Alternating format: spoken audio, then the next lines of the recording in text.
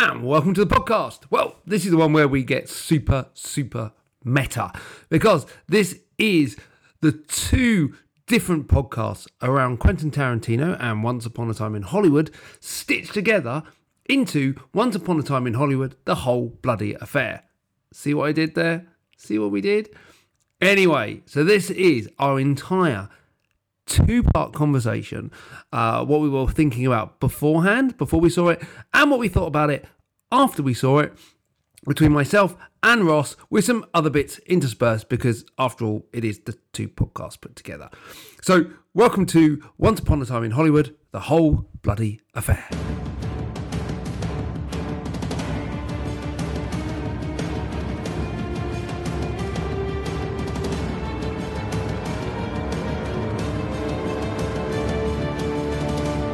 And welcome to the podcast. I'm Ross. I'm Phil, and this is Ross and Phil Talk Movies. Mm-hmm. Well, if you don't do it anymore, you're no fun. I know. Well, I'm so tired of that. So, well, it's our thing. It's the thing you we can do. have it. You can totally have that. But this is like, that would be like Abbott and Costello without Costello. I mean, if you really wanted to, you could just record me saying, I'm Ross, and just play that. No, I could do 10 different... Philistine. What if I did 10 different versions? I'm Ross. I'm Ross. No, I am Ross. Yeah. He's a whopper and a wapers. It's fine. Yeah, it's like, that would be Abbott without Costello, Laurel without Hardy, Kevin Spacey without sexual abuse allegations. Allegation. Yeah, I fucked that one up, didn't I? George Allegay. George Allegay allegations. That's like Kevin Spacey. That's like Kevin Spacey without George Allegay. What? People be like, "What? I didn't realise that was a thing." Was that a thing? They had a thing? No, they didn't. For legal reasons, they did not. Anyway, we might have broken that story right here. Yeah, we've broken a story that doesn't exist. Ooh. We are fake news, much like the media. I was going to say, fake news.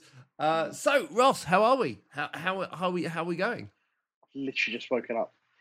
Very good. And it's been, again, very busy. And I just saw Patton Oswalt live on stage last night. Oh, nice. Fucking yeah. Amazing. Good. Amazing. And I watched Book of Mormon yesterday, which was also amazing. Yes, fantastic. Before we do last film we saw, because actually for once we've actually seen the same film as our last film, which is good. Yes. However, I do want to point out the fact that I am fucking beyond jealous. You watched License to Kill in the Prince Charles in the cinema. I was gonna bring that up as the other film. Oh my god, I'm so jealous. Right. So in terms of the latest films, and as I say, I'll do the old one as well as the new one. License to Kill it's for 30th anniversary. Not that matters, but it's for 30th anniversary. And they showed it at the Prince Charles Cinema to a packed out crowd, and it looked amazing on the big screen. And I know it's somewhat controversial to say it's the best. It's the best Bond film. I don't care. No, do you know what? I'm torn between that. I'm always torn between that and Skyfall, right? I love Skyfall. No, all the others. They look some great. On Her Majesty's Secret Service, You Only Live Twice. It's a bit stupid. But Oz the Spy Who Loved Me is fucking brilliant. We've always had a thing for this film, haven't we? It's fucking awesome. Like License to Kill is not like any other Bond film. It's the first Bond film, because people forget pre-Craig, which is he's a lone wolf. Like, I mean, when did which is now Craig every Bond film, right? When did Craig ever just do a mission? What is it? Did Daniel Craig just do an actual? So this has been my biggest issue about the Daniel Craig era Bond. Absolutely sick. Every Bond film, he's a rogue agent, right? It's like he's had 4 rogue agent Bond films. It's like just don't be a rogue fucking agent. I want to see you be a 007. Just do the mission, an actual mission. By the way, is there ever an episode where we don't talk about Daniel Craig? No, I'm sort of obsessed with his baby blue eyes now, to be fair. I just, so anyway, point is, everyone forgets, pre-Craig, he's unquestionably the best Bond. Yeah. And actually, I still think he's the best Bond, if you use context, if nothing else. Because Craig has done some really sucky Bond films, which very few people seem to be prepared to admit. Both of Daughters, Living Daylights, it's not my favourite, but it's a very solid, right? It's good. Very solid. As a first Bond film for him, it's very solid. And following up from A View to a Kill, right, it was very needed. Yeah, and look, A View to a Kill. If Julian Gilby by any chance is listening, he loves View to a Kill. I actually really enjoy View to a Kill. It's really good fun, but it's not. Let's face it, it's enjoyable for its own reasons, right? So, hold on, sorry. So on that, A View to a Kill, right? I think A View to a Kill is the most fun Bond film they've ever made. Probably, yeah. It's the most enjoyable. As long as you're not sitting there going, "Why is it being? Why is it being silly?" It's batshit mental. You have to buy the fact that Roger Moore would have sex with Grace Jones. Sorry, and you just got like. No, it's insane. And then you have to take it further and go, well, if that happened, you know that will be the first time Bond's ever been penetrated. Right. Also, it's like the equivalent of like a British, like an old English aristocrat fucking a wild animal. Like, it's just insane. Like she just, and all I mean by that is she was absolutely, unquestionably. Oh my god! You know that Roger Moore. So when Roger Moore made that, he must have been. Well, she was fucking Dolph Lundgren at the time. I think Roger Moore was 55 right. or something. There is no way a 55-year-old's heart could take being fucked by Grace Jones. I know. And also, after she'd been riding Dolph Lundgren, because you know right. she could go as hard as she fucking wanted with Dolph Lundgren. She's like a gazelle. Like she's right? like she would fuck Dolph Lundgren, and Dolph Lundgren would never quit. Right? Roger Moore, he dropped dead in 5 seconds. And also, he was 55, and with no disrespect, because love Roger Moore, he didn't look 55. He looked like what we 80. Think, like he looked old, like 60s by today's stat. Like it just, yeah. There's obviously been a change in the way people are, but it like, and also the fact that he's partnered with Patrick McNee, which is fucking wonderful. Yeah, like wonderful. Bad shit, but they both look like two old guys walking around doing action stuff. It's wonderful. Anyway, but the point is, License to Kill. Massive screen, well, big screen. So I'd never seen it in cinema before. Pristine print, or whatever the fuck they screamed it from. Dalton is just fucking badass, like all the way through, but also a gentleman and his integrity. Robert Davi. Awesome. He's fucking awesome. Oh my god, he's so good. And even Benicio del Toro, I think it's his first role. Yeah, I think it is. I think it's one of his first. He's scary. There are ninjas, although they're Chinese. Like, Cary Hiroyuki Tagawa's brilliant in it. Like, sorry, just going back to Robert Davi, right? Yeah. First time, probably until Casino Royale, where Bond fought, or Bond had kind of a proper, just ground level adversary. Yeah. Yeah, but look, he's basically a drug dealer. Yeah, I mean, like a big old drug. This like is a really, really this big. Is Bond taking on not like so. It's gone from the Roger Moore era of fucking zeppelins and laser beams, mega villains, to basically a drug dealer. Yeah, because of revenge. It's got like a really. I don't know if I never noticed this before, but it's got a very pulpy feel to it as well. Like it is like an out for.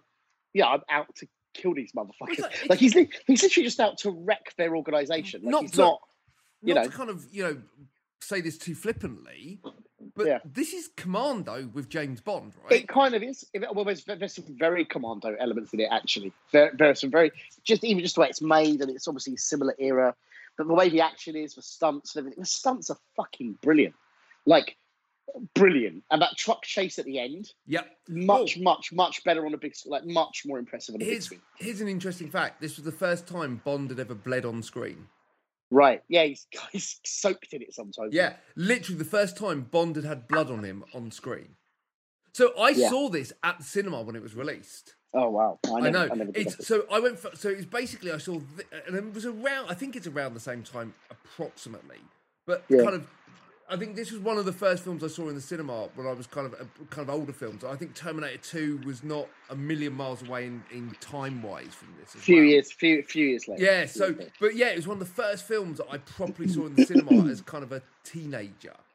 Yeah.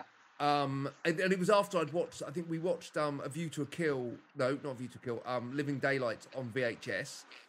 Right. So Living Daylights would probably have been my first Bond film. Yeah, I mean, my first Bond film in the cinema was For Your Eyes Only. No, but I mean, literally, I think that would have been my first Bond film that I saw would be Living Daylights. Oh, I see.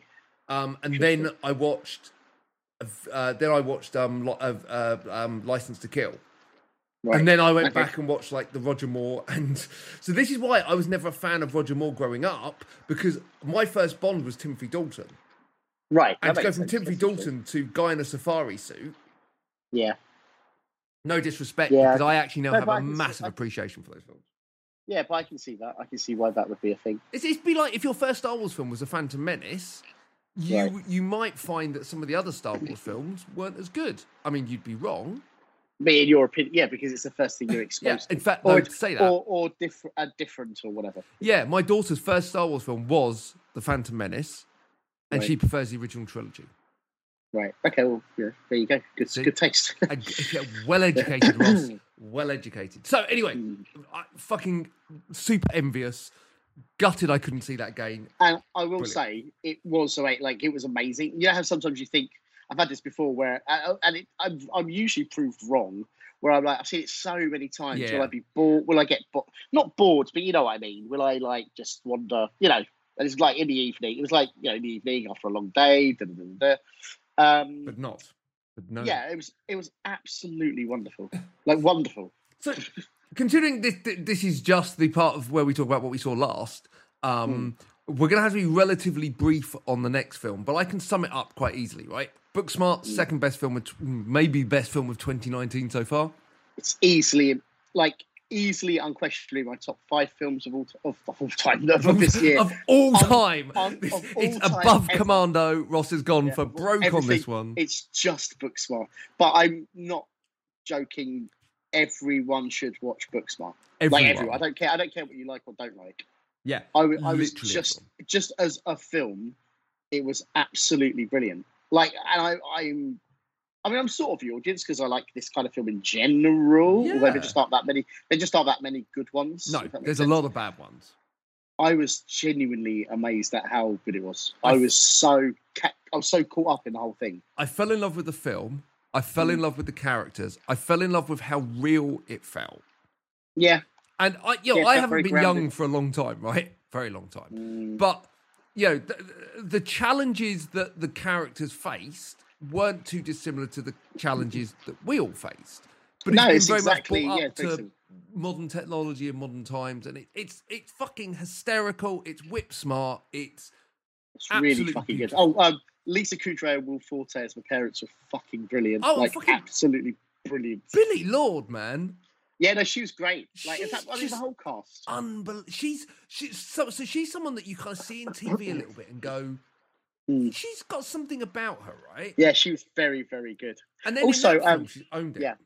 Yeah, also Diana Silvers, and I was trying to remember where I'd seen it. She was in Mars. She's the lead in Mar, and Yes. she's great in this as well. She's great in both. I mean, Mar is Yeah. I really like Mar. So yeah, that was nice to sort of see them within like a week. That was interesting. And can I just say, Beanie Feldstein, who plays Molly, she's fucking amazing. Well, I've seen her in stuff before. The thing that I love her in is What We Do in the Shadows, the TV show. Okay, not seen it. Not fan of the She's film. Fucking. Well, you see, this is my thing. I was always a bit like I thought the film was like all right. Like everyone was raving about it, and Yeah. I'm like, I think, And you were I think like, it's okay. all right. It's all right, and there are bits that I laughed at, but it felt really long to me. But the TV show, because it's in these half-hour slices, it's really. I genuinely think the TV show is much better than the film. But when we were watching the film, because it's got that kind of it's got that kind of like it's The Office but with vampires, sort Yeah. of. The format is more suited to a TV show, basically. So. Like, I feel like if I'd have seen the film in like 4 25-minute segments or whatever, I probably would have preferred it. But I don't know if you know the cast in the TV show, because it's basically a UK cast in an American show. Oh, okay. So you've got like Matt Berry, you got Natasha Dimitri, who's fucking brilliant. She was in Jamie, or was it Staff Sells Flats? She's Jamie Dimitri's sister. Kay Van Novak as the lead, and then you've got people like Doug Jones. Like if you've got like the cast is brilliant. And there's an episode 7, without giving it away, has more insane cameos than you can possibly imagine. Okay. Like insane. You'll go, it's something what? I might give a shot to. I might give a shot. Hugely recommend it. So double thumbs up for Booksmart then.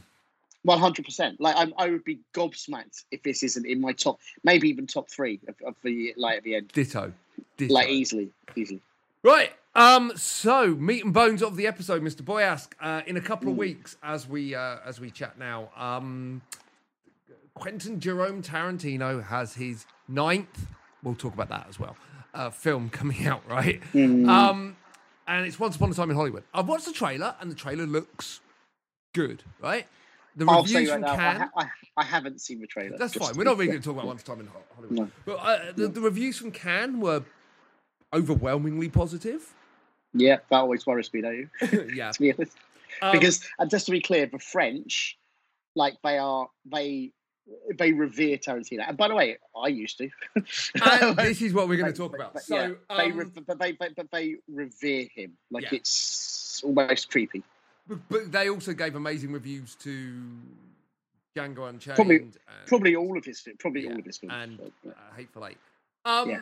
And this is the problem I have, right? So Django Unchained was the first Tarantino film I didn't see in the cinema. And I've seen all of them so far, which is really upsetting. no, not Django Unchained, sorry. It was Hateful Eight. Okay, but in the end, I liked Hateful Eight more than I thought I was going to. I was surprised after a few that I've been like, "Fuck this!" Like I liked it more than I thought I was going to. So this is, I guess, this is the kind of the theme of the episode, right? Where are we on Tarantino? Because, and I'm going to contextualize this. I was a student like you at university in the It's early the right 90s. time, right? He hits at the right time, right? He hits at the Absolutely. right time. I saw Pulp Fiction the year before I went to university. It's fair to say that everything I wrote and tried to make after that could be best described as Tarantino-esque, right? Yeah, I was there's no doubt. 100% in, right? Reservoir Dogs, I saw it again recently, still holds up as one of, not the, but one of the best debut films ever. Yeah, I don't disagree. Hugely confident, hugely clever, and hugely smart. Yeah, and that difficult second film was fucking amazing. And yeah, the difficult second film was Pulp Fiction. Now, Yeah, it was I haven't amazing. seen Pulp Fiction in about 15 years, not because I don't want to, but because I watched it so many fucking times Yeah, that I just, it's almost painful to watch now with hindsight. So Pulp Fiction, yeah, that's kind of the gold standard Hall of Fame of films and second films, I reckon. And then obviously you had Forums, which he doesn't count as one of his films. Okay, fine. And I quite liked his segment, The Man from Hollywood. I thought it was clever. It wasn't. I thought it was fine. Yeah, it was fine. I like Forums as a whole. I think it's an interesting idea that doesn't quite work.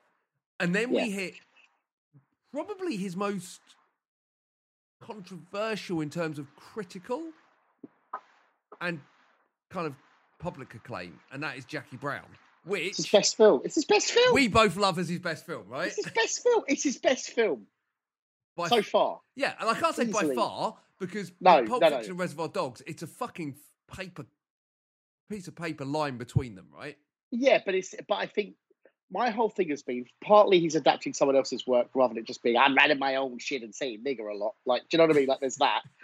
that is just I'm so bored about. And by the way, it's not to do with his use of that word. I don't care about that. Like that's something that but what I'm getting at is it should be something where this word. I've got this whole thing about words having power. Yeah. Like the word nigger is a terrible word, right? It shouldn't be used, but you either let everyone use it and you depower it completely, and it's a stupid word that ignorant people call black people. Yep. And another thing, like it's a term of ignorance and an insult. So you either completely depower it, everyone can say it, so it's basically meaningless, because in a lot of films it's said to the point where it's meaningless anyway. Oh yeah, 100%. Or it has the same level of unmeaningness. No one, or no one gets to say it, and that includes black people, by the way. And I know people say, "Well, who the fuck are you?"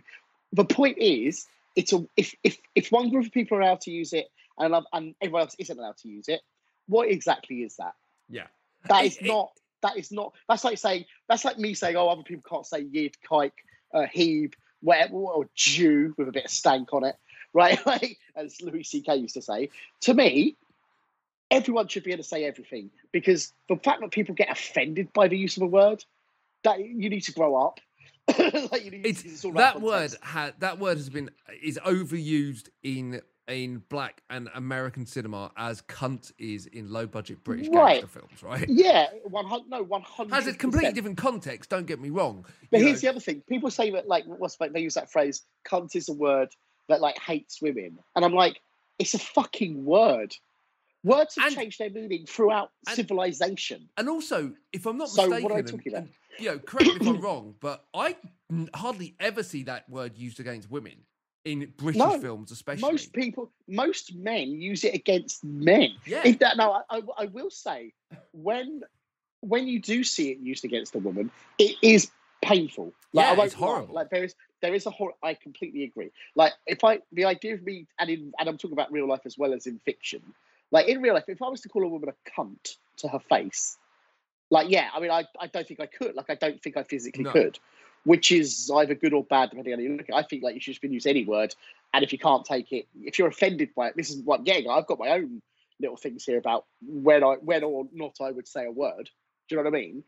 And I'm not talking about good manners. I'm not talking about being polite to people. I'm talking about, like just using a word because you want to use that word. Like if it's with intent, for want of a better way of using it.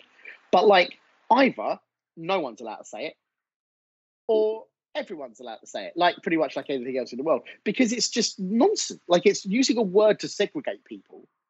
Is like we're in the 21st century. Can we just stop that shit? Can we just like? I'm sorry. That's fine. This is Jackie Brown. This is the soapbox. The soapbox has been put away as we return to Jackie Brown. No, but I get what you mean. It's the first time he adapted someone else's work. I mean, loosely adapted. But sorry. Adapted. So that's what I was getting. I spiraled off into fucking derangement. But the point is, it was the first time he adapted someone else's work. It is his least, in general, his least Tarantino. Least like I was gonna say, least flourishy direction. Yes. Oh, like it's a proper. It could have been made in the 70s, the 80s, the 90s. It doesn't matter. And I think that's good. And I think that's genuinely a compliment. Like I think when a film looks timeless, it's like a compliment because it's like. And it's just the cast strong. That shines, not the script. The cast is amazing. And what I mean that is is amazing. People walk out of Jackie Brown and go, "Fucking hell, De Niro was great in that," or "Fucking hell, X was good in that." But Robert Forster and Pam Grier alone are a class. Yeah, like Quentin Tarantino, brownie points to the billion for that. Like it's crazy. And how good they are in that. It's long. Yeah, it's it is a bit long, but it's not indulgent like Kill Bill Volume 1 and 2. Well, we have different views on this. Actually, right? You like Kill Bill 1, I like Kill Bill 2. Super quickly. Jackie Brown, I did not realise. I've just looked. It's 2 hours and 34. I would submit that Jackie Brown does not feel that long. No, it doesn't actually. I'd say it's a 2 hour film. That's what I would say. I'm genuinely a bit surprised to see that it's 2 hours and 34. It's a slow pace. Particularly as my whole complaint about his most recent films have been that they're all 2 hours and 40 minutes. Oh. So I'm a little bit. I'm chastened or whatever the fuck. He can do a good job with a long running time. Yes. So it all starts going wrong around Kill Bill, right? Yeah. So Kill Bill, like you just said, like the first one I will say, not so much anymore. It's got one good scene, right? Well, I prefer the 81 films he copied. But if you think about the mainstream audience, they're experiencing this kind of mayhem and stuff, and style, waifu mayhem, that kind of thing. Yeah, and there's a lot of style. I like how there's lots of different styles to the segments and stuff, and I like how full on it is. I still admire how full on it is. I think that out of 1 and 2, you could have made a really good 2.5 hour film, though. Yeah, rather than a pretty average 5-hour film. Oh, that fucking... I know you like the second. I don't get the second one, except for bits of it. There's 20 minutes of the second one, but could be in the first one, and then you've done the movie. Yeah, again, don't get me wrong. It's ridiculously overindulgent, both of them, right? Yeah, they both are, yeah. And I just... it's just one of those films, right, that... Yeah, you're right. Together, it would have been a really good 2.5 hour film at a push. 2 hours would have been even better. It could have always been, if it was, let's just say for argument's sake, that Kill Bill as a whole was 2.5 hours, it would have been his Good, the Bad, and the Ugly, kind of. Yeah. Kind of in terms of exploitation film. And instead, when he did release it as one, he made it a 247-minute film. Was that just both films together? I don't even. I think didn't they chop them around into a different order and. That's kind of a good idea. Maybe that works better. I think because my main problem. Well, not my main problem. One of my main problems about the second one is it feels like there's a lot of filler. But if it was cut between all the other madness of the first film, maybe that works because it gives you time to breathe. But also, the second one is basically a western, which I love. I love the idea that the first one's a kung fu movie and then the second one's a western. But the problem with that is in the second one you've got all these flashbacks to the kung fu shit. Yeah, about how she survives in the coffin. Which, by the way, that coffin thing's amazing. That's amazing. It's brilliant. And the fight with Daryl Hannah, the Jackass fight, as they called it, because they changed it from being a martial arts fight to Jackass because they watched Jackass. Yeah, that sequence is fucking great too. Like, there's some great bits in it, no doubt. And I think, no doubt. I think this becomes the running theme, right? So next up was Grindhouse or Death Proof, depending on. And again, I like Death Proof more than a lot of people, but there's 3 versions, right? There's the 87-minute version, which is in Grindhouse, which is nice because it's Tarantino's only sub 90-minute film. This film, the whole point of Death Proof is it should be less than 90 minutes. It's inspired by every film it's inspired by is 82 minutes long or whatever. Yeah, and then when it was released on its own, it was 121 minutes or 114 minutes, depending on which version you got. Right, but I don't know about you. My whole problem with Death Proof is it spends so long with the first set of girls. Yes. It does not need to. It's like half an hour, 40, something stupid, like 32. I can't remember the time, but it's like an entire, and they're never relevant again. My whole thing was, I assumed that when they had that massive, because the crash is amazing. Yeah, the crash is amazing. If one of them had, I sort of thought if one of them had sort of somehow survived and came back to hunt him, then it's relevant. Because it just isn't. Once they're dead, you don't need to. In a normal film, in a typical film, you'd be with those girls for 10 minutes. We kill them. It doesn't fuck him. Right? We're setting up Stuntman Mike, right? And then you get on with the rest of the movie because when he meets the new girls, it's basically good, right? I mean, basically, yeah. It's just way too long at the beginning for no reason. And again, it sets them up for no reason. Typical. Now we're getting into Tarantino's new patter, right?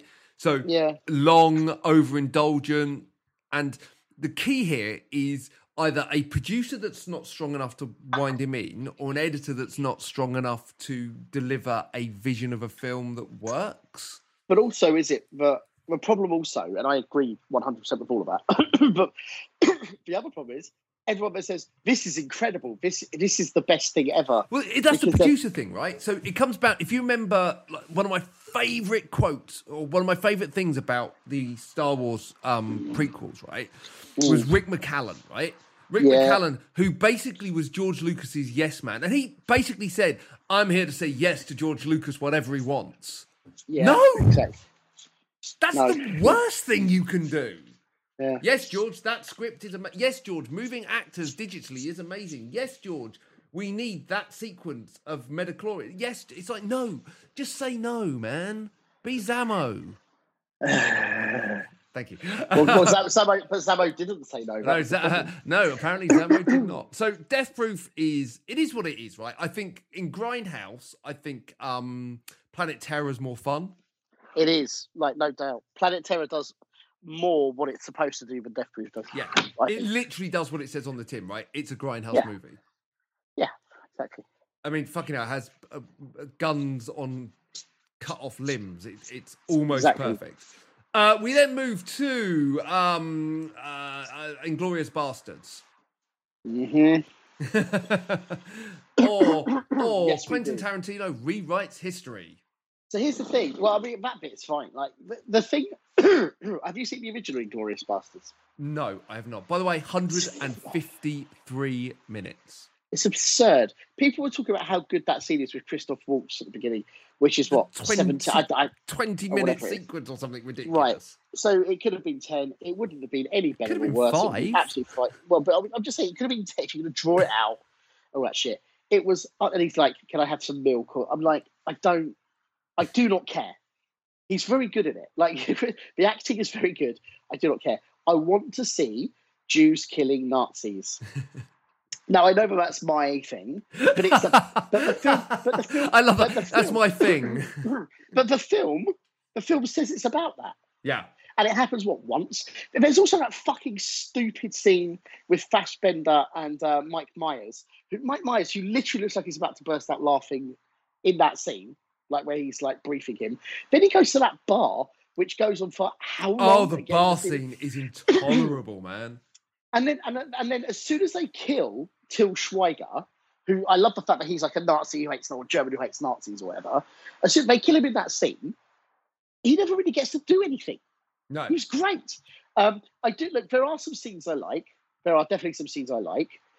But that film could have easily been, I mean it, 90 minutes. Like, I don't give a fuck about Daniel Bruhl chatting up Melanie Laurent. I don't give a fuck. 100 minutes, and that film would have been amazing, right? Yeah, I really agree. And then, like, if you're going to do a DVD version where it's 2.5 hours long, yeah, all right, whatever, I don't care.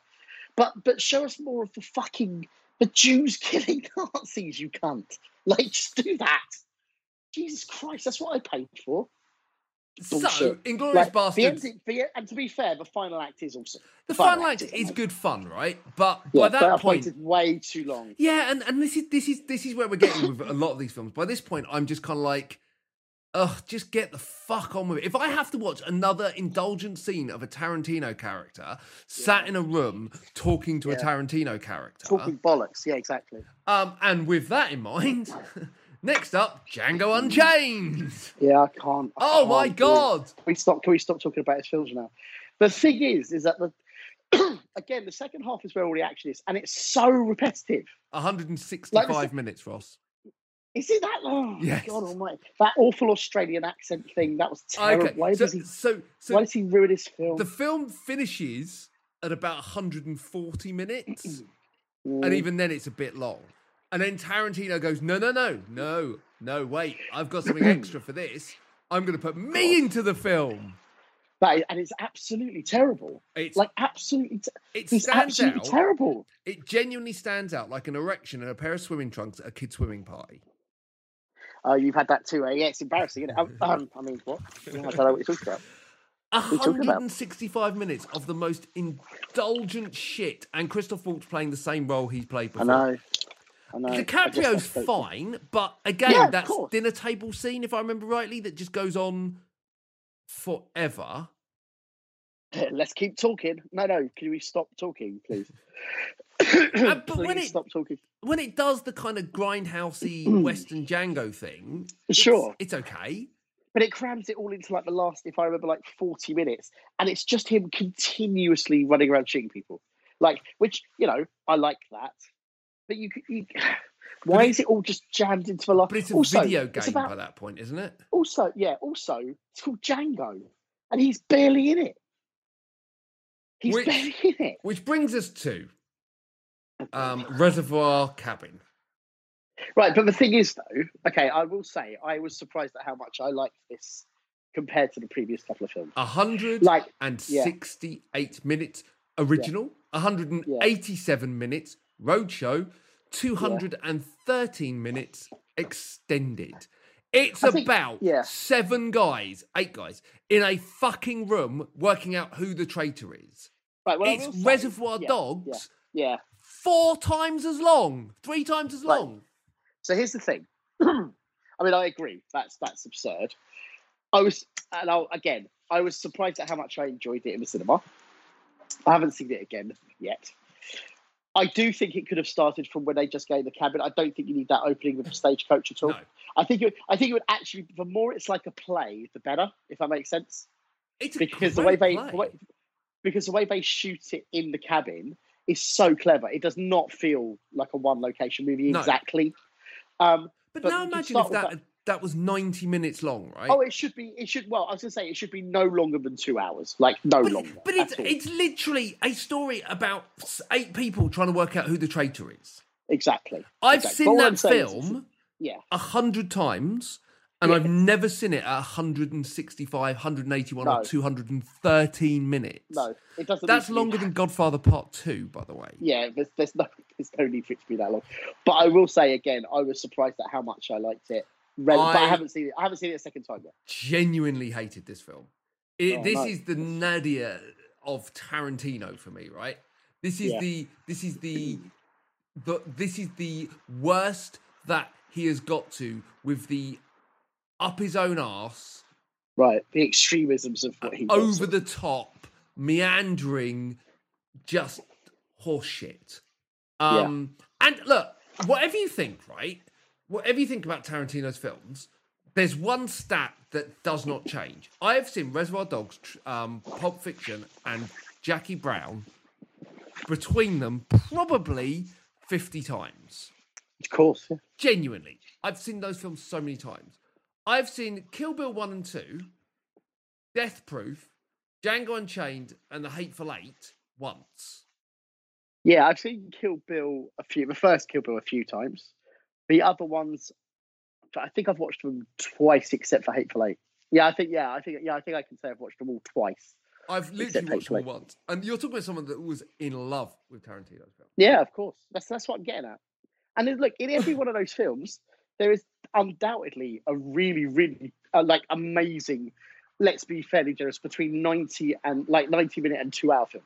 Yeah. Like in every film, it arguably, I'm not going to say they'd be perfect, but it's for the excessive running time is just obscene. It never seems to be like, oh, this had to be in here because blah, blah, blah, blah, blah. There are some films, right, that you know that Goodfellas, right, is the perfect example of a film that could not have been any shorter. There's nothing you can take out of Goodfellas. It's lean. It is. It's the leanest near 3 hour movie that you will ever see. There is not a wasted shot, frame, or second in that film. Okay, it's my favourite film of all time, but still. No, but I don't disagree. There is nothing that anyone could have cut. That is a director and editor working in perfect harmony to make the best film possible. It feels sculpted. So that's a great analogy, Ross. Goodfellas is sculpted, whereas these films feel like chunks of clay. Meandering sort of. Yeah, no, I agree. Completely agree. So Once Upon a Time in Hollywood is 159 minutes. So I'm really worried about that. In the middle, right? There's a load of issues that apparently Margot Robbie is barely in it and barely gets to do anything in it. Mm-hmm. And Tarantino was not... Yeah, I reject your hypothesis. I don't know why I've done Samuel L. Jackson. So. Wow, sorry, what's this? So he was questioned about the fact that Margot Robbie doesn't say very much or do very much. Oh, and okay. This was at Cannes, and he turned around and to the reporter and said, I reject your hypothesis. Okay. It's like, well, it's not a hypothesis if it's fact. Right. She's in it not very much, and when she is in it, she doesn't say very much. That's not a hypothesis, Quentin. That's either factual. It's either factual or not. Yeah. That's like, I reject your facts. No, they're facts, mate. It's how it happens. Yeah. But the trailer looks really good. I have heard that it is indulgent in places and takes time to get to bits. Yeah. And then the worst of all, he's genuinely announced that he wants to do a Star Trek film. Well, it's actually on IMDb and everything. It's on IMDb. But you see, this is the thing. I feel like that is something interesting, at least. I would like to see it, but it can't be 4 hours long. And the whole thing of it's going to have swearing in it. Yeah, it's R-rated. We said R-rated. Does the world need an R-rated Star Trek movie? No, but I'd be very curious to watch it. Oh, hey, look, I'll watch all of his films because I'm a I mean, look. In theory, like a a family-friendly franchise that's sort of off the chain a bit could be very interesting. Good. But then do they do a franchise of R-rated Star Trek films and then they do some family-friendly, like maybe they do family-friendly versions of both of like his films. Everyone. That would be interesting. So having an 18-rated version and a... let's be honest, it'll be an R, so it'll be 50. It's unlikely 15 and a 12. I doubt it'd be like an NC-17. I mean, maybe. I want to have, 50. Like, fucking Kirk bareback riding fucking Spock. You mean like X-ray? Yeah, no, I literally wanted to turn into Brokeback Mountain in the middle of it. Where Spock and Kirk are stuck on a planet and they know they're never going to get rescued, right? They're going to die. So before they do... They fuck, and then the Enterprise rescues them, and they have to have. Then the rest of their career, they have to spend being exceptionally awkward around each other. You're giving him ideas. That'd be great. You're like their hand accidentally touched by the replicator, and they're just like, sorry, Captain. It's all very awkward. And they literally can't bear to be in the same room as each other after that. That is the Star Trek movie I want to see. The gay sex Star Trek movie. You heard it here first. So just a couple of things before we tie this one up. Still, I think so. All of this we've done, right? What's the best Tarantino script? Opening it up to everything he's ever done. His best script. His best script. And I would argue... Might be Pulp Fiction, to be honest. Really? It might be Pulp Fiction. Like, in terms of as an archetypal writing script. For me, True Romance, though. Oh, fuck. All right. Yeah, we didn't even go there. Yeah, so this is why I'm opening up. So it's like... Yeah, wait. We didn't go there. But I'd probably still say Pulp Fiction, actually. Okay. But I love... True Romance is arguably my favourite Tarantino film. But that's another story. So, look, Jackie Brown's the best Tarantino film, right? Yeah. The best film that he has made. The best Tarantino movie is True Romance. Yeah, definitely. Tony Scott 100%. Lands that plane like Sully on the fucking Hudson. Yeah. Right? Yeah, that is great. From dialogue to performance. Tony Scott probably never got better after that either. Ooh, hello? I'm going to take that challenge. But no, actually, no, he couldn't have been. It was like his best film. I think that was kind of like Tony Scott at his peak. Peak Tony Scott. Obviously banned in the UK when it came out. Yeah, which is weird. It was, for me, I just think True Romance is the most perfect film. I have a tattoo on my ribs from True Romance. Yeah. I have You're So Cool in the exact style. That's very good. With the heart that she writes on the napkin. Just very quickly, post True Romance, bearing in mind the film before that was The Last Boy Scout, so you don't get a lot better than those two in a row. Very quickly, there was Crimson Tide, which I mean is good, not as good as True Romance. The Fan, which I enjoyed, not as good as True Romance. Enemy of the State. Fuck out The Fan. I know, I like it a lot. I'm just saying in terms of his best film. Yeah. Enemy of the State, love it. Spy Game, Man on Fire, which I still think is hugely overrated. Domino. No, Man on Fire is good. It's good. It's just I just think it's hugely overrated. Ross, can we skip from Man on Fire to Taking of Pelham 1, 2, 3? Yeah. You see what I mean? Domino and Deja Vu were not finest moments. No. I mean, look, even if you go backwards in his career, right? And you know me, Top Gun. Last Boy Scout is arguably better than True Romance. They're on a very even key. They're close, aren't they? Shade Black to Tarantino. That is shit. like literally the ideal. But for me, right? So just on True Romance, and it's got the best cast. It's got the best dialogue. It's got the best direction. Cinematography is incredible. The cinematography is incredible. How you fall in love with Patricia Arquette and Christian Slater. Even though Christian Slater is a bit of a nutcase. I love him. The Hans Zimmer music, You're So Cool, the music from You're So Cool. Jeffrey Kimball was the DOP. Yeah. Fucking amazing. Bronson Pinchot. Yeah, he's great in it. Saul Rubinek. Michael Rappaport. The cocaine in the car moment. Brad Pitt. James Gandolfini. One of the first films that the fights. Oh my god, the way he roughs up. He was living in his car when he did that or something. Yeah, when he roughed up Alabama. That's one of the most horrible scenes ever. Like this, without this film, The Sopranos would not exist, right? Right. Yeah, of course. No way. Fuck, man. So, but now can you imagine if Tarantino had directed this at the height of his... So if he'd have done this post-Pulp Fiction, and if he'd have done this now, would they have been different films? Who knows? It's very hard to tell.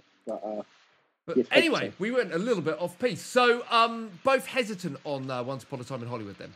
I mean, to be honest, I'm going to go and see it. And, I'm trying to avoid the trailer and all that shit. I'll probably inevitably end up seeing it. It's got Bruce Lee in it, for fuck's sake. I mean, that's going to be fun. I'm not convinced by the guy playing him, to be honest. That's another story. It's the sort of thing where you kind of go, that sounds like so much fun, except how long is it? What? But that's it, isn't it? It's like, it's so much fun, and then you realise it's nearly 3 hours. And then you go, hold on, is it nearly 3 hours like Goodfellas nearly 3 hours? Right, yeah. Because if it is, this could be Tarantino's best film, right? I mean, the idea of it being like a golden era Hollywood epic sort of thing is exciting. Like, that is exciting. Proper potentially. Exciting. But is it actually any? Can it deliver? And that's our question. It can deliver. Obviously, it can deliver. But will it deliver? Yeah. So and what a cast as well. So look, we will get together and have an episode dedicated to this film, so we can talk it through, and I'll probably tag it onto another version of this podcast as well. So there will be a part 2, or some might say the complete collection. See what I did there? Mhm. I did a Tarantino. By the way, you can watch The Hateful Eight as a Netflix TV series, fully extended, broken down into episodes. What? And Really? It's much longer. Yeah, much longer. Oh, good. Just thought I'd drop that. So look, we'll be back to talk about The Hateful Eight and many, many other things. Ross, where can the good folks of the podcast, people listening, find out more about you? Oh yeah. Sorry, you've just really confused me by telling me about The Hateful Eight. There's a TV show of The Hateful Eight. Yeah, it's the film broken down into episodes, but Right. longer. How many episodes? You do your plugs, and I will find Oh, sorry. Okay. So you can find fucking hell. Sorry, that's really thrown me for a loop. You can find me on all the social things as @RossBoyas, my company Evolutionary Films @Evo Films UK, and check out my action film Vengeance @Vengeance Film UK. The sequel is very, very nearly finished. In terms of post-production. Yeah, it's very, very, very, literally this week or next week, probably. Okay, 4 episodes of The Hateful Eight, the extended edition, are titled The Last Stage to Red Rock, 50 minutes. Minnie's Haberdashery, 51 minutes.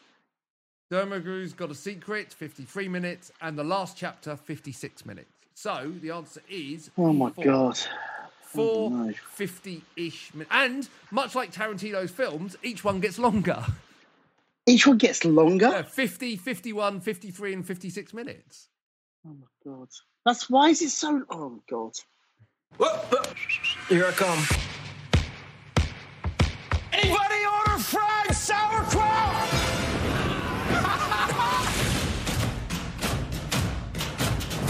I got a 6-pack in the back. Thought we'd order a pizza. All right.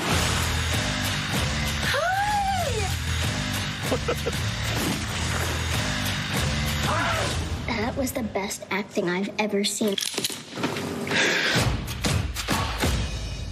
We both have seen Once Upon a Time in Hollywood. I think I have indicated quite openly that I think it's his best film since Jackie Brown. I actually enjoyed it. And the further away from the film I've got, I've actually uprated it within my top 5 for the year so far.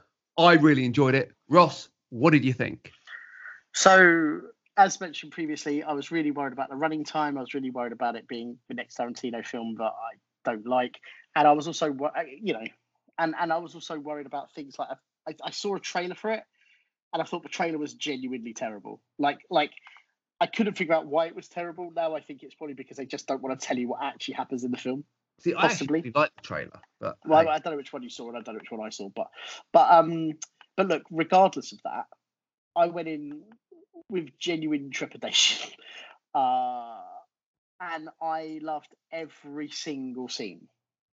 Like I loved every bit of it. I think it's 9 out of 10, and I think that it is absolutely his best film after Jackie Brown, and that includes Pulp Fiction. And I know how soon it is to say that because Pulp Fiction has held up over time.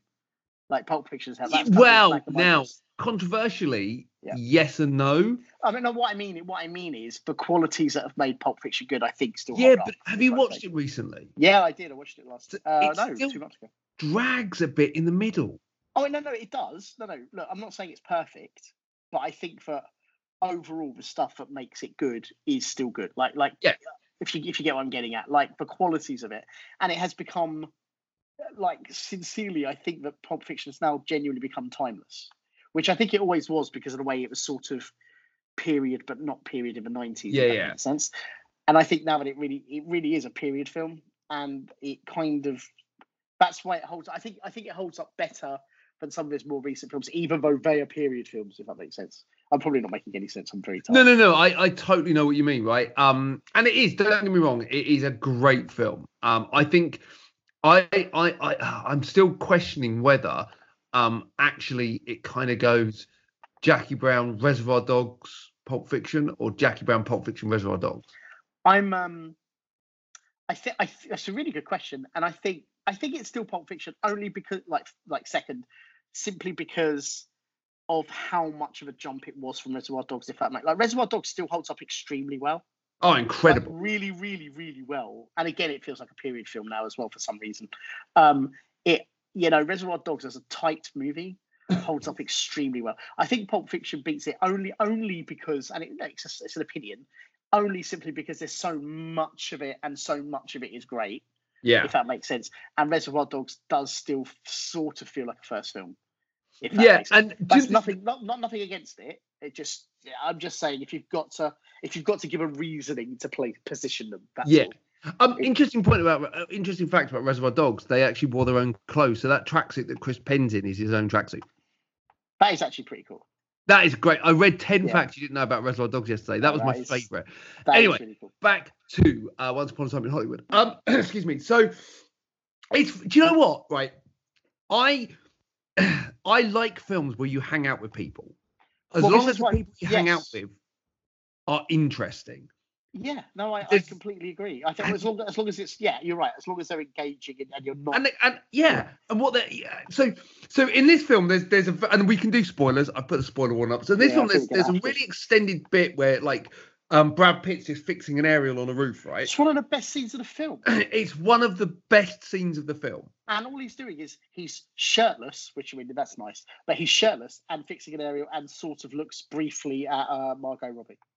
And like the driving around, the hanging out with characters. I love the way Tarantino used the radio and the music, and the soundtrack is basically a load of mono versions of songs as you would have heard them in the car stereo, which is quite clever, to be fair.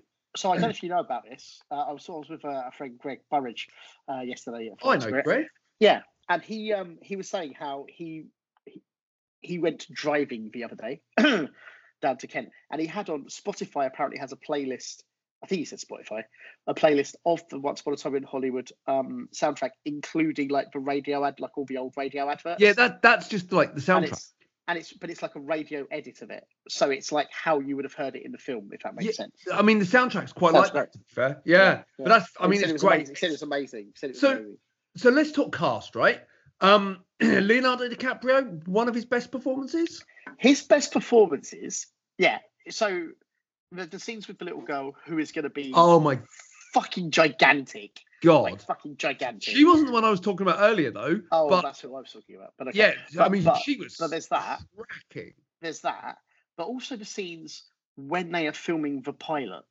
The scenes when they're filming the pilot, his acting, and not just his acting as Leonardo DiCaprio or whatever, like his performance, but the stuff that's happening. One of the things I thought was amazing about those scenes where they're in the saloon filming the pilot. Yeah, was the acting for that pilot, given the time period, is so much ridiculously better than it would have been. Yes, so much. But that's what.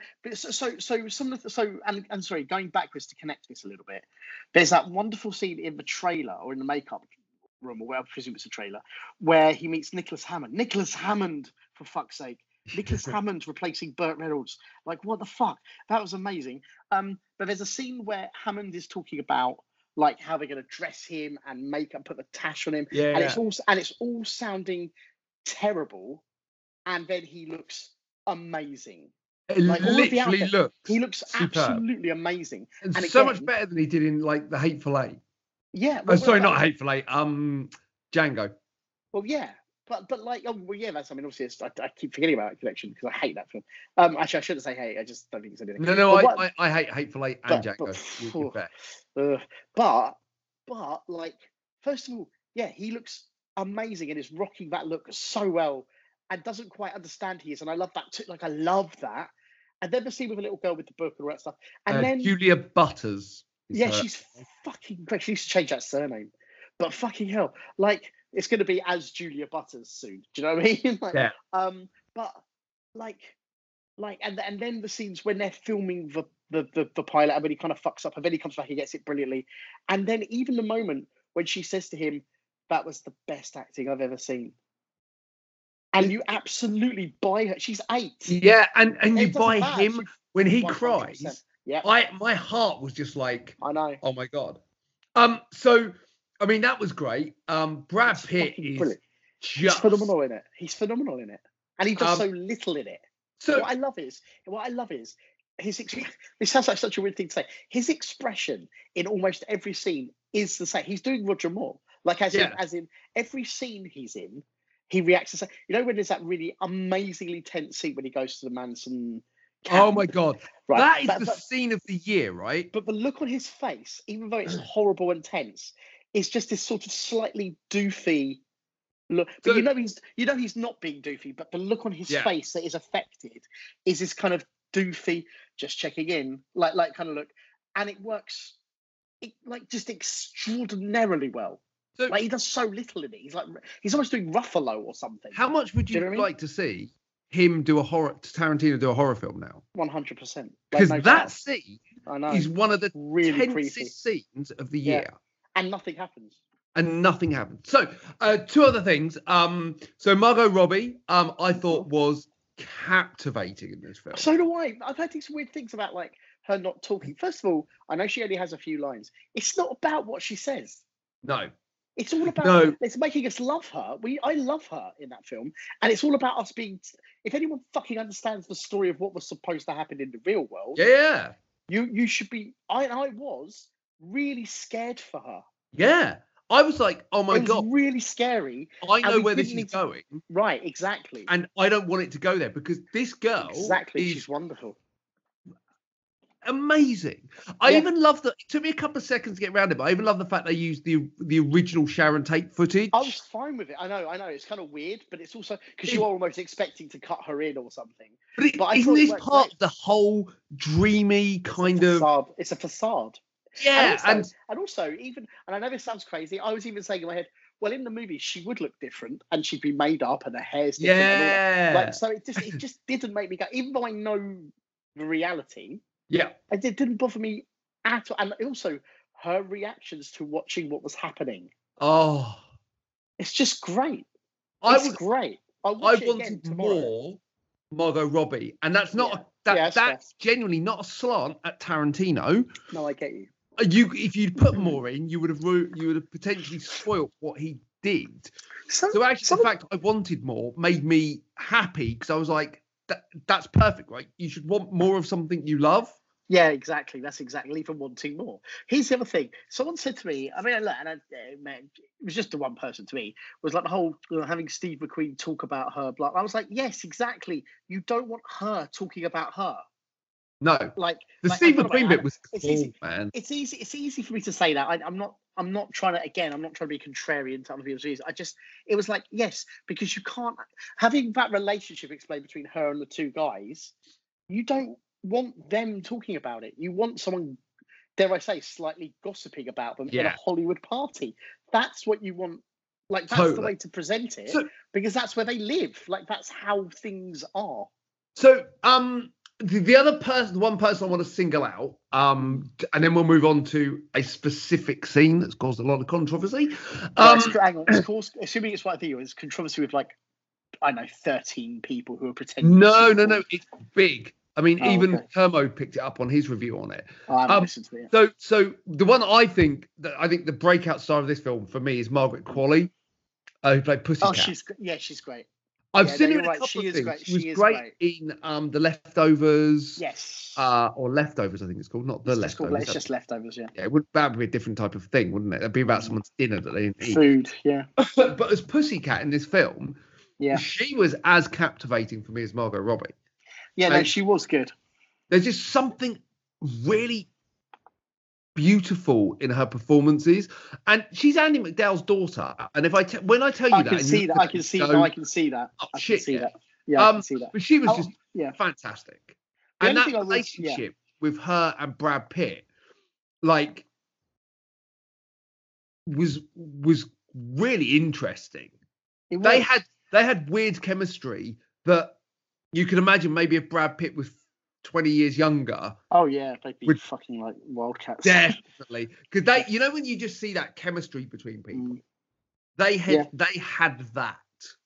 The only thing I will say, and it's small, and I don't care, but it's only because we know, is the foot fetish stuff was still absurd. Like it was Oh absurd. my god, that utterly It was ridiculous. absurd. It was absurd because it was so much of it. And so obvious, and you Yeah, can lose so- that, yeah. right? Yeah, you could. So let's talk So- about Bruce Lee. Like, really? Is that the bit you're talking about? Yeah, It's nothing. Who gives a shit? I Why mean, does anyone literally, give a who shit? gives a shit, right? It's Cliff, remembering. It's Cliff's memory. It's not him. It's not. First No. of all, it's not the character. It's his memory of it. Also, it led to his downfall. If we want to talk about how arrogant Bruce Lee was, anyone who doesn't think Bruce Lee was arrogant sort of needs to get a reality check. He was a human. But I'm not trying to negative him. I'm just saying he was very talented, and if people don't think he was arrogant with that, I think they just need to get their head checked. They seem to think he was like this spiritual guy. Fuck off, idiots. Right? I mean, but seriously, because like he's a person. Like, stop it. And even if he was, whatever, you don't know. It's just fuck off. So he's the whole scene leads to Cliff's downfall. Right? Like even if he was arrogant and said that shit about Cassius Clay, which would be fucking stupid if he did, but why not? Because some people are fucking stupid. And even if Cliff did whoop his, who cares? It's a movie. It doesn't matter. That's like being. Like, and it's not a real movie. This is a movie where Sharon Tate doesn't die at the end, right? Exactly. So nothing about this film is real. It's a film where Margot Robbie as Sharon Tate goes to watch the cinema of the real Sharon Tate on screen. Exactly. It's a confection. And also it's like not even 90, it's barely 90 seconds of screen time. And it's a really good scene. And it's a really, really good scene. The look on Mike Moe's face when the guy says, when they say to him, he got away with killing his wife, was fucking amazing. That was fucking great. And like, it's just immaterial. It's ridiculous. And people go, so many people. Really? What, are they idiots? It was a good scene, and it made me laugh. And do you know what? Like, I read it as this is Cliff remembering. If I remember something, it's even if you look at it, like that is what's happening. He's on the rooftop thinking about that scene. Cuts back to rooftop. And if I remember something I did 20 years ago, chances are I'm going to kind of overplay my role. And also, we're the hero in our own story. There's all this stuff. We're the hero. He was talking smack about one of our greatest boxers. Fuck him. And he's stupid enough to make it a fight. And people have said it's racist. People have said that, like, Shannon Lee's come out and kind of gone, well, she probably has, but didn't she sell Bruce Lee's image for like whiskey or something? Like, well, and this is always my issue, right? It tarnishes the reputation of someone when you don't pay for them, right? Right. When you don't get the check for it. When you get the check for it. Yeah, exactly. It's just nonsense. But I loved it. Oddly, it was one of my favourite scenes in the movie because it just made me smile because it was so funny. And Kurt Russell is so good in this. He's fucking great. And also Zoe Bell was fucking great. Zoe Bell was actually terrifying. I'm sad that Burt Reynolds didn't get to be in this film. I know, and also it's the fact that Cliff is mostly based on sort of Burt Reynolds' stories as well. And it's kind of Burt Reynolds and Hal Needham, isn't it? That's kind of like the whole. And this is my thing, right? I like, as a last movie, this would have been just. I mean, The Last Movie Star was actually his last kind of proper movie. I loved him in that. And that's a brilliant sign off. Adam Rifkin's film. Yeah, and this would have just been.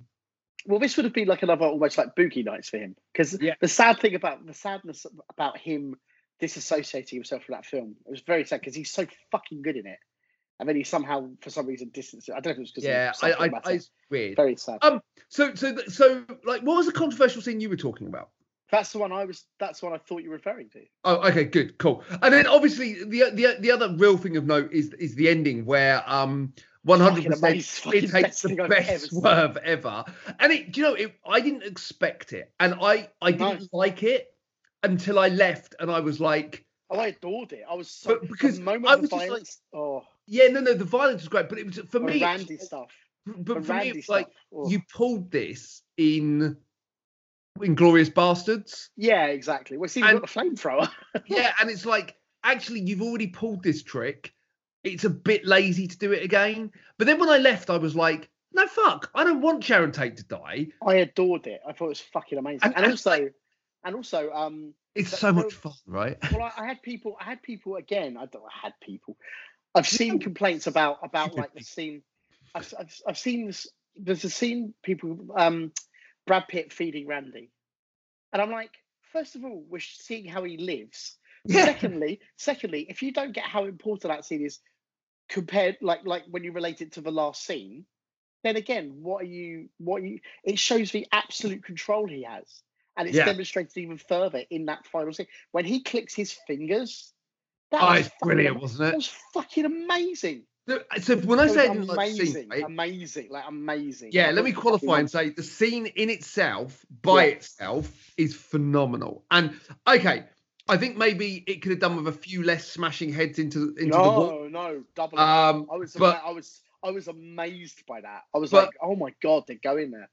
But you know, as a scene of an in itself, and then when he gets the flamethrower out, It's I was fucking incredible. I was like, oh fucking yes. She, the one that girl she gets so badly fucked up, and like the sheer agony she's in. Yeah. I'm not joking. I enjoyed that pain so because these people are fucking scumbags. Is that like, not the best I love Chekhov's gun ever? Yes, it is, and it's also there's this quality of these three psychos who are just fucking pure evil. Yeah. Who we think as an audience are about to commit that act and you know and all that stuff, who are horrible and shouldn't get away with it, and then they don't get away with it. That was the most satisfying. Like it's almost like a revenge film that isn't a revenge film. Well, it's a revenge film for something that doesn't happened. even happen. Yeah, it's like a revenge film for real life. Yeah, It was utterly amazing. But utterly if you amazing. contextualize it right, that event changed Hollywood completely. It changed the way films were made. It changed the way film stars were made. It changed everything. This is Tarantino saying, actually, this is what the life would have been like if that had never happened. And that last scene with Leonardo DiCaprio as Rick meeting Margot Robbie, and by extension, you know that kind of Polanski would probably have put him in a film. Potentially Polanski might not fuck a 14-year-old. Also, it's almost like the real world meets the fake world as well. Yeah, sort of. yeah. But you know, Polanski may not have gone down the route he went down in life. And what a different world it would have been. Before we talk about this, sorry, super quick. On the Bruce Lee scene, the other thing to remember is, for what it's worth, that scene is the downfall of Cliff. Like he will never work. He will never work again. Bruce Lee then goes on to be one of the world's biggest stars. Like from that moment, and again, people are complaining. Yeah. Do you know what I'm getting at? Like it's like you're not using your brain. The whole Like, Cliff no killing his brain wife thing was odd. Yeah, I quite like that though. I like it, but it gave a weirdly dark undertone to someone that you like a lot. Exactly. And again, I get it, right? And also like, the comics, we all have that dark side. And the comics in his trailer. I don't know, I just loved I was like, yep, that's cool. So do you know what? The more we talk about it, the more I'm fucking love this film. I haven't stopped. I'm not kidding. I have not stopped thinking about it. It is 9 out of 10. It's like it's an instant 9 out of 10. overindulgent. Yeah, It's like there are bits in it for sure I think could have been done differently. Yes, and no I doubt. definitely would like to see less shot of feet because Yeah, I agree. That's the one. If I'm going to be blunt, that's that. And it's only because we know, really. yeah. Well, this is it. It's If only you because didn't we actually know, you wouldn't think I about know it. that he's probably sitting there jacking off to that footage, and you're like, that's really uncomfortable. Yeah, I don't want Yeah. to know that this is Tarantino getting off. yeah, that's true. It's like I'm not gonna it'd be like some director who had a like shit porn putting that in every film, and you'd be like, yeah, I think I get it. I think I don't need it. Are you trying to say something about my most recent work? Hey, there was that deleted scene. There was a deleted scene in Vengeance, Ross, that you made me do. I made you do. I don't mind you complaining. I don't know why you had to shit on me. That was weird. There was just a whole metaphorical thing going on there. It's fine. I don't know. Like I don't know, but it just felt right. It just felt good. To any of Mum's friends who are still listening to this podcast, sorry. I'm so sorry. That's it really. I mean, great last film for Luke Perry as well. It really was. Like all things considered, really was. He was great in it. And how odd that the Charles Manson is Charles Manson in this and the TV show. That's great. I think was it you even who said something? There's a shot in the trailer that isn't in the film or something where he waves at Brad Pitt or someone else said it maybe. Yeah, there's some shot. There was more apparently. There was kind of other scenes in there. Oh, okay. With them, but I mean, like it's a great cut. I mean, yeah, it's. Yeah, even like Michael Madsen being back. That was great. That was really great. Fantastic. Yeah. And it had Scoot McNairy in. It had yeah, I love Scoot McNairy. So many like What I really liked as well is there's loads of like the Manson family were second generation actresses or actors. So Maya Hawke was in it. Yeah. You had Harley Quinn Smith in it. Obviously, Margaret Qualley's in it. There's all these kind of second. Yeah, I like that. And it's kind of it gives you that again, Hollywood, right? Well, Hollywood, and also, and again, one of the best comparisons is Nashville. There's something about Nashville. Nashville is a film. I mean, it's more of a slog. Like I never found a moment of this a slog. Nashville's sometimes a bit of a slog, but it's all about, it's kind of like people's lives, and it's all these incredibly famous people who are now like famous actors who basically sing country and western. They have to write their own songs and all sorts of stuff, and there's a lot of slice of life about it, and it's very very similar. And James Remar was in it. He's not second generation. Rumer Willis was the other one I was trying to think of. She is. But I mean, great cast. So I'm pleasantly surprised you really enjoyed it. I'm pleasantly surprised that I really enjoyed it because fuck me, you know, I've waited since Jackie Brown for a good Tarantino film. Yeah, exactly. Yeah, no, I agree.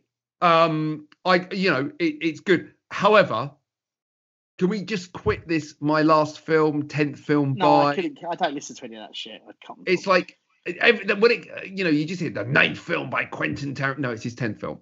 In fact, technically, it's his 11th or 12th thing he's doing. But anyway, right? Yeah, let's get over it. And people need to just lighten the fuck up. Genuinely, the Bruce Lee thing was funny. Genuinely, Margot Robbie. It was funny. It was funny, and it informs you about Brad Pitt's character. Totally. It's just so weird. So I've got an interesting one. I don't know how to place this in my pantheon of Tarantino films. I think it still sits for me. Jackie Brown, Pulp Fiction, Reservoir Dogs. This. I feel like this might come. I think this is top 3. I really do. At the moment, I really do. And maybe it's just because he's developed so much further. I don't know. I genuinely think it might be Jackie Brown, this, Pulp Fiction / Reservoir Dogs. Isn't it funny though? I really do. I really think I might. Look, I know it's really early to say that. It feels. Yeah. I've not stopped thinking about it. But isn't it funny that for everything that we would normally criticize a film for, long run time, meandering, zero. I mean, genuinely zero plot. But here's the other thing, actually. I don't think it's meandering. I really don't. I think each scene has a reason. But, like, it is long. Like, it's definitely long. And it could have been shorter, for sure. But there's no question. But then again, there was not a single scene that I went, I don't need that. I really mean that. Like, I didn't. And I'm trying to think in them, backwards. Okay, you could say some of them could, some of the driving bit, it could have been shorter. But I don't see any reason not to have that scene in, if that makes sense. Yeah. Like, because if you're looking at their lives, then it's clearly a very big part. Most of the time, Brad Pitt's in that car. Well, not most, but a lot of the time. A lot of that time. So it's part of what he does. Like, and again, I'm not saying it's. Who's to say so what's crucial? This is genuinely what we would criticize. This is exactly what we criticize. There's no question. Like Hateful Eight for, right? Yeah. Hateful Eight is like nothing happens. It's fucking boring. I'm not sure. But hang on, I'm not sure. So here, my thing about Hateful Eight is I genuinely think it can just start when they all enter the cabin. I don't think you need the stagecoach bit at the beginning. I think it's an hour and 30-minute film. It's Reservoir Dogs. Well, this is the thing. Reservoir Dogs in 3 hours. Mystery. Well, this is the problem. Like, I love the murder mystery western aspects. I think the casting is, and I think they make an amazing use of the cabin. Like, I think the way it's shot, it does not feel like a one-location movie. But yeah, it should have probably been 2 hours on the nose or something. Like, and all I mean by that is, if you're going to make it like this sort of sitting room murder mystery thing, fine. You didn't need that weird intermission. You definitely don't need Tarantino voicing over what's happening when we come back. Like, that bit to me was the worst bit. That was the worst offense. It was like he went, I've got to put myself in the film or something. I hated that. But actually, as a movie, all I'm going to say is I liked it more than the previous couple for whatever reason. And again, this was that same thing where I went into it going, oh fuck, really? And I came out of it not hating it, but with the caveat of it's definitely too long. But I think the charm of the murder mystery western and the cast overall. Oh, I look back at my review of it. I gave it a 5 out of 10. I mean, don't get me wrong. For me, it's probably like 6 and a 7 on a generous day. Like it's probably a 6 for me.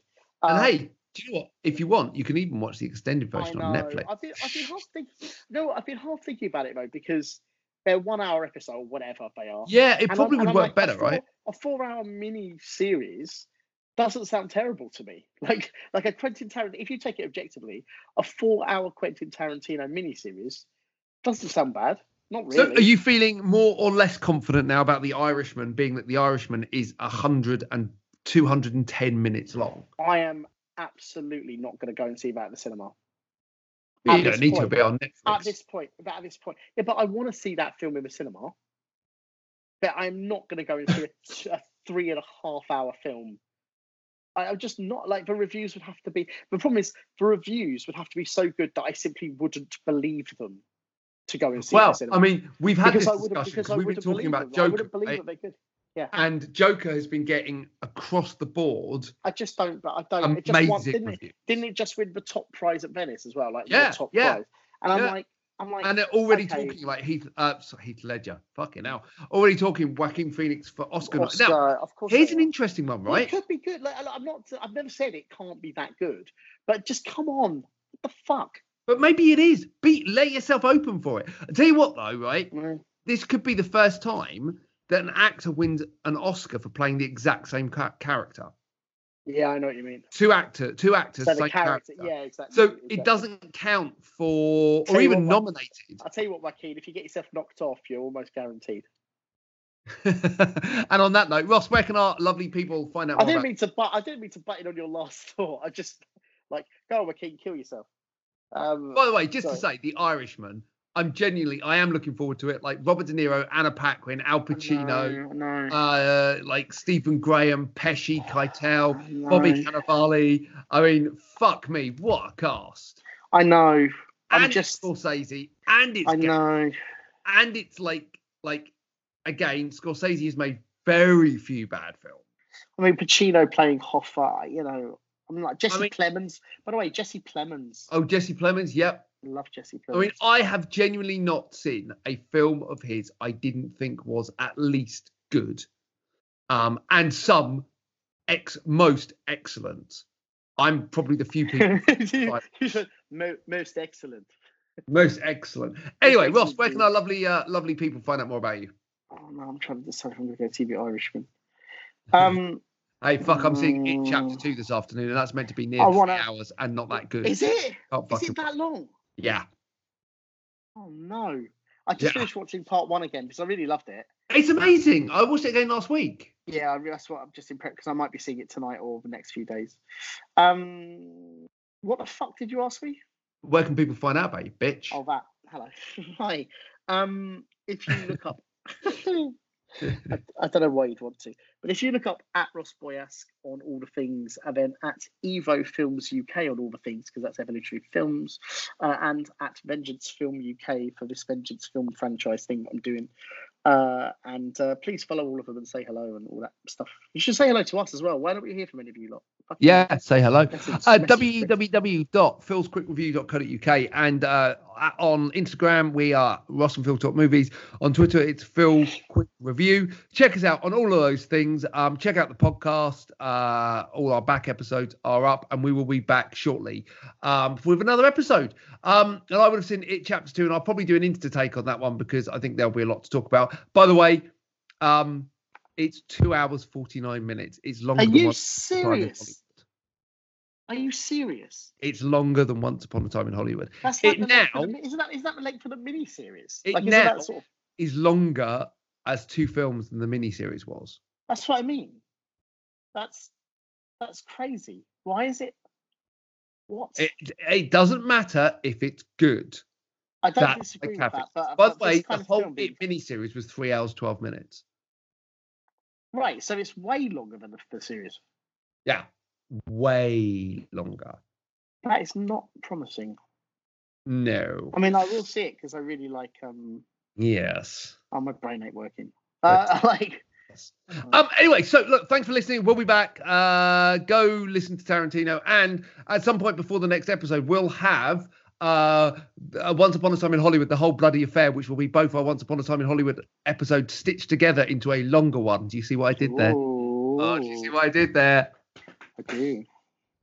Right. This is Phil. This is Ross and Phil. See you later. Did you say Mrs. Phil? I was trying to think of it out. Bye. Bye. Bye. Bye. Bye. Bye. Bye.